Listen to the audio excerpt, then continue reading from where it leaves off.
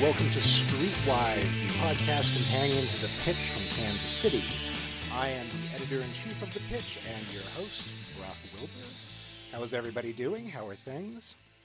Me? Not so great. Not the best time. If you read The Pitch, which I assume you do, a few months back I wrote about how I had a bit of an odd medical scare. Came out of that just before this hit, which my wife and I are now thankful that it happened when it did, because if it had happened 2 weeks later, it would have been at the start of all this, and that would have been a much less pleasant experience in the hospital.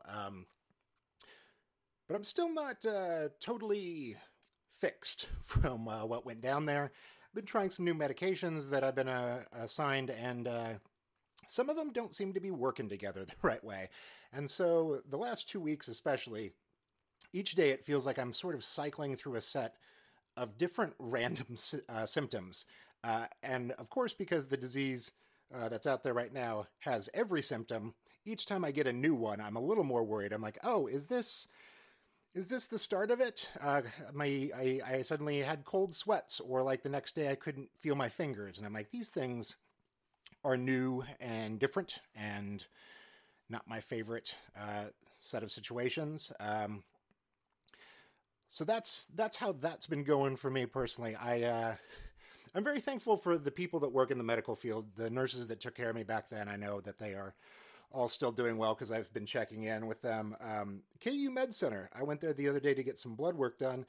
An incredible process where I didn't touch a surface the entire time. The only thing that I came into contact with was the nurse who was taking my blood. And when she touched my arm, I was like, hey, you're the first person that isn't my wife to touch me in 3 months. I don't mean to make that weird, but it is a weird experience. And she was like, okay. And I was like, yeah, sure. That's how things like that go. We're ramping up for our big 40th anniversary celebration of The Pitch. We were going to have a giant birthday party that you were all invited to. That's not happening now. But today I got to talk to the guy who created The Pitch, the originator of it. And boy, what a fascinating interview. And that'll be something that we were putting up in the next couple of weeks. That'll be an exciting one. I just hope everybody's doing good. It feels like everyone deserves a little happiness right now. And I hope you're taking care of yourself. Trying our best to take care of ourselves. My wife has been taking such good extra care of me through this. So this is a thank you to her. Anyway, today we have an interview with Chris Myers. He is the vice president and co-founder of Crane Brewing, which is a local brewery. We just love having beer guys on the show now. We talked to him a bit about what it's like to be going through COVID right now, how they're ramping back up, what you can do to support local beer. But right now, it's time for Nick's Music Corner.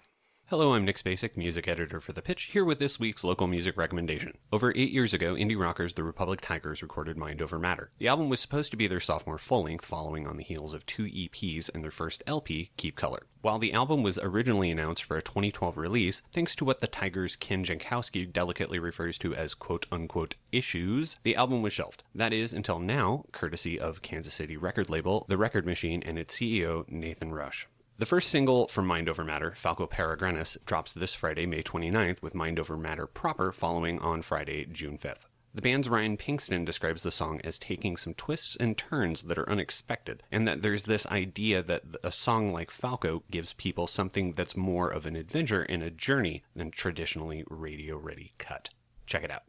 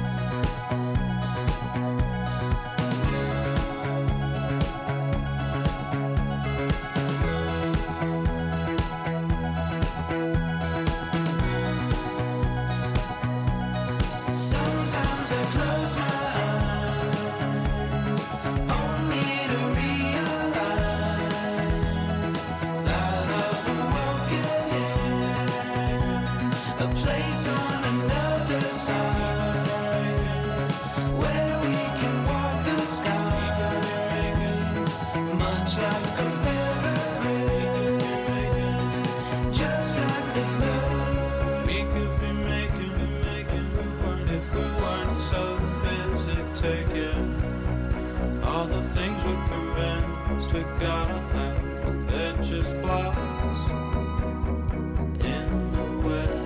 Oh, the time we build a wall that goes invisible.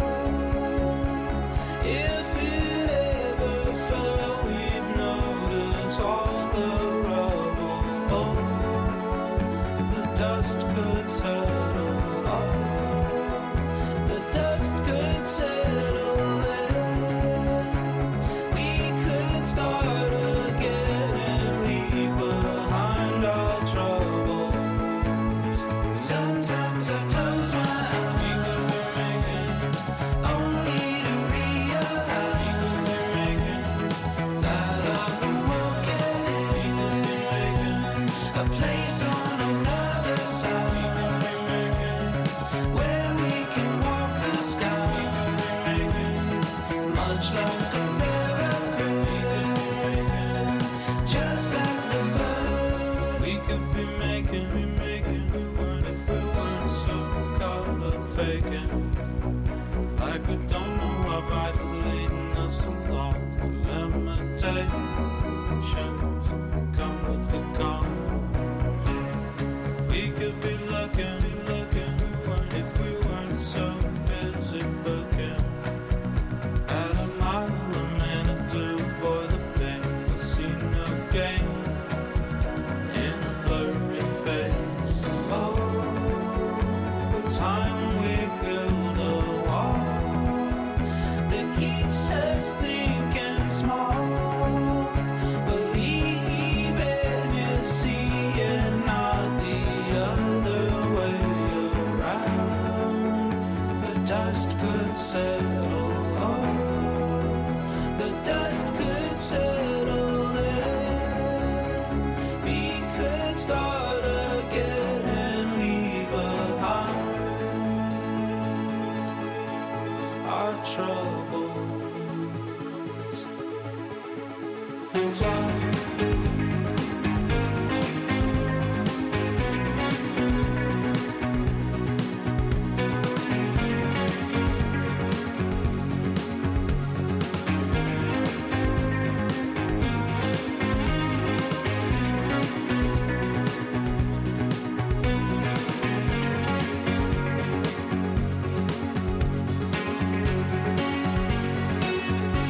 We'll fly like the peregrine, testing the wings that we somehow have, soaring to places a dream began, thinking a thing till it happens, feeling the wind like a peregrine, all because we know that anything's possible. Sometimes it blows my mind, the consciousness of our kind, how we can wake up in a place on another side where we can walk the skies, much like a miracle,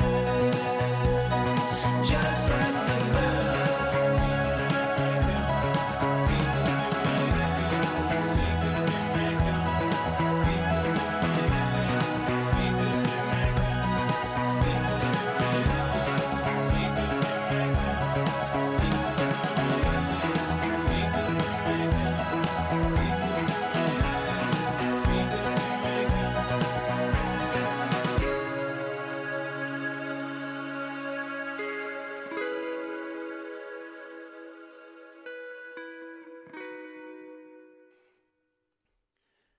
And now my interview with Chris Myers from Crane Brewing.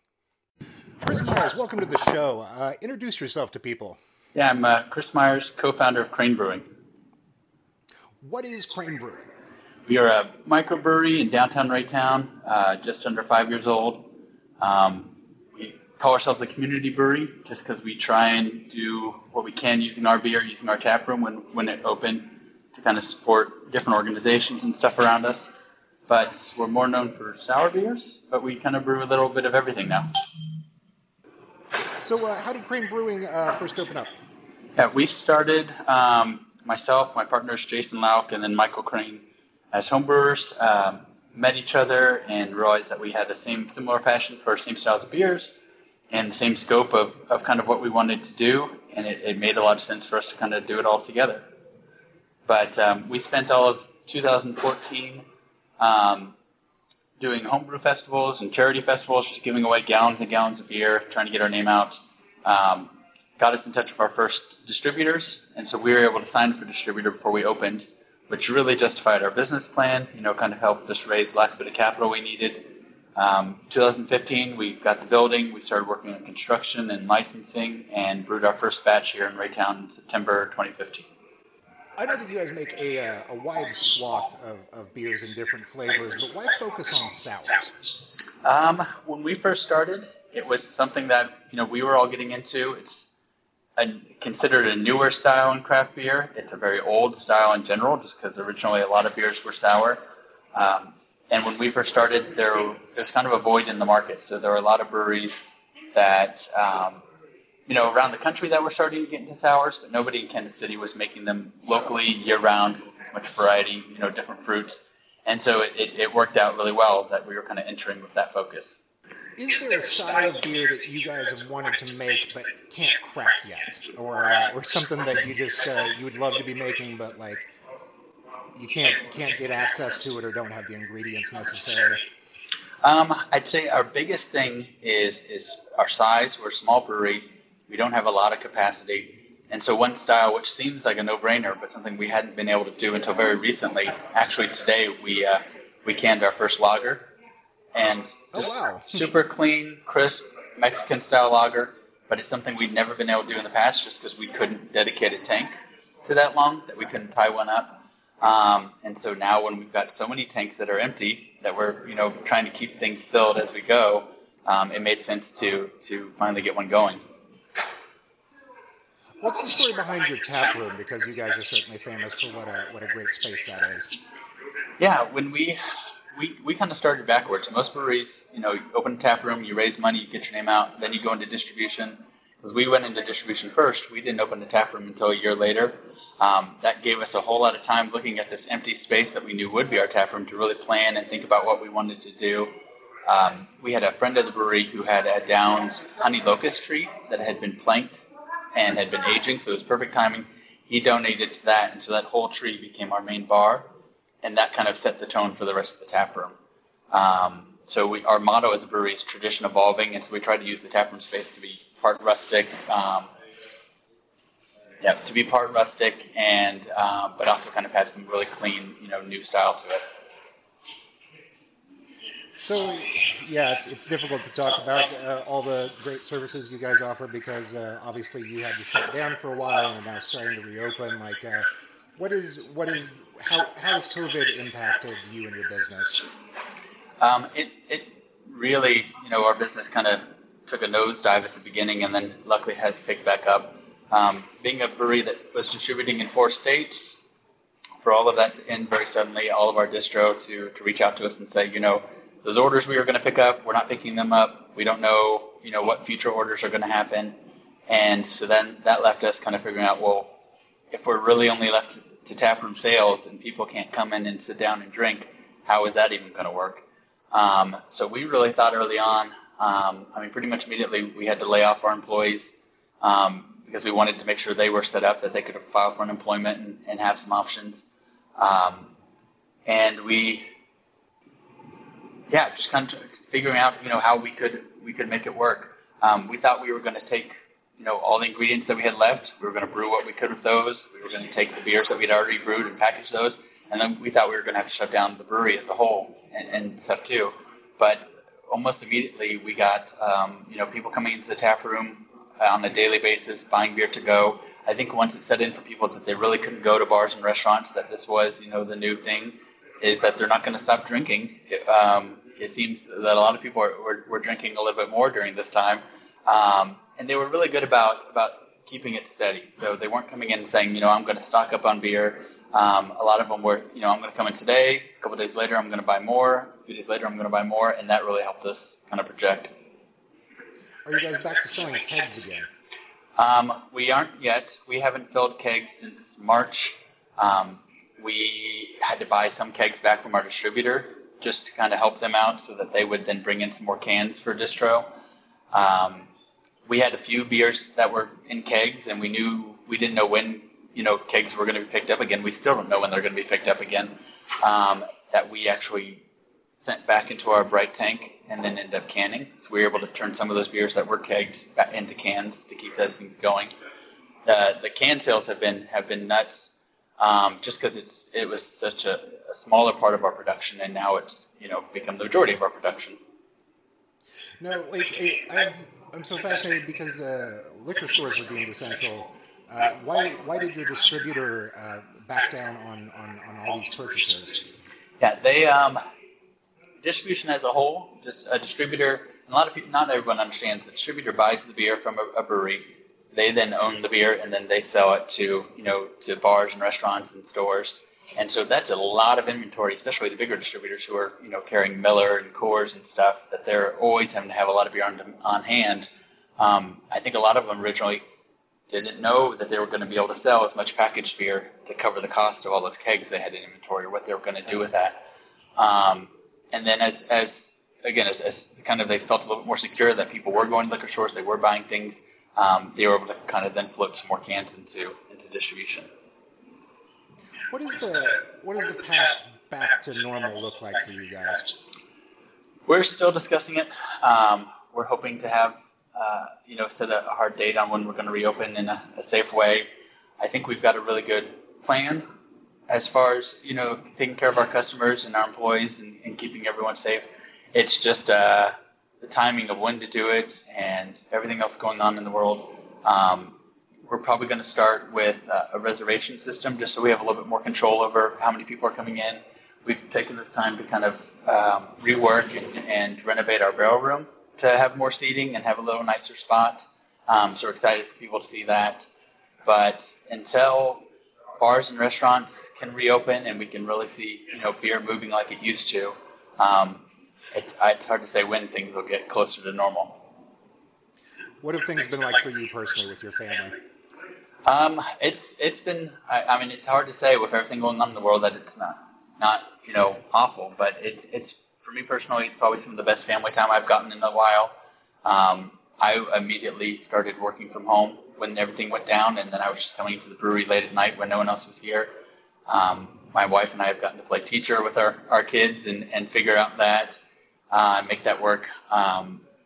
We've just been doing everything we can to stay busy and play games, and we've been camping in the backyard, and we've been going hiking and visiting things. So it's tough.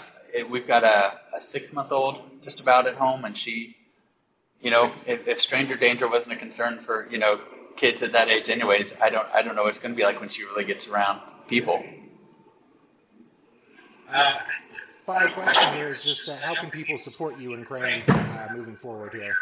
Yeah, obviously coming to our brewery is great, buying the beer from us, but it's really a matter of convenience. If you're at the grocery store or liquor store and you want to pick up a 6-pack, I think, the huge thing will be local support after this. I'm really hoping people kind of jump on that and have recognized how much it makes a difference to our, our local community and our economy to support local businesses, whether it's beer or coffee or restaurants. I'm hoping that's at least one takeaway we get out of this for a while. Christopher, thank you so much for talking to me today. You bet. Thanks, Brock. All right, thank you. Okay, that was today's show. Thank you guys so much for listening. Please subscribe. Please tell your friends. Please support The Pitch. Check out our work on thepitchkc.com. We're doing news every single day. The magazine is great. If you have a couple bucks you can toss our way, we'd really appreciate that. This was edited by Terrence Wiggins. Hire him if you need audio editing work. We really appreciate you guys listening in. Pitch in, and we'll make it. Thank you so much.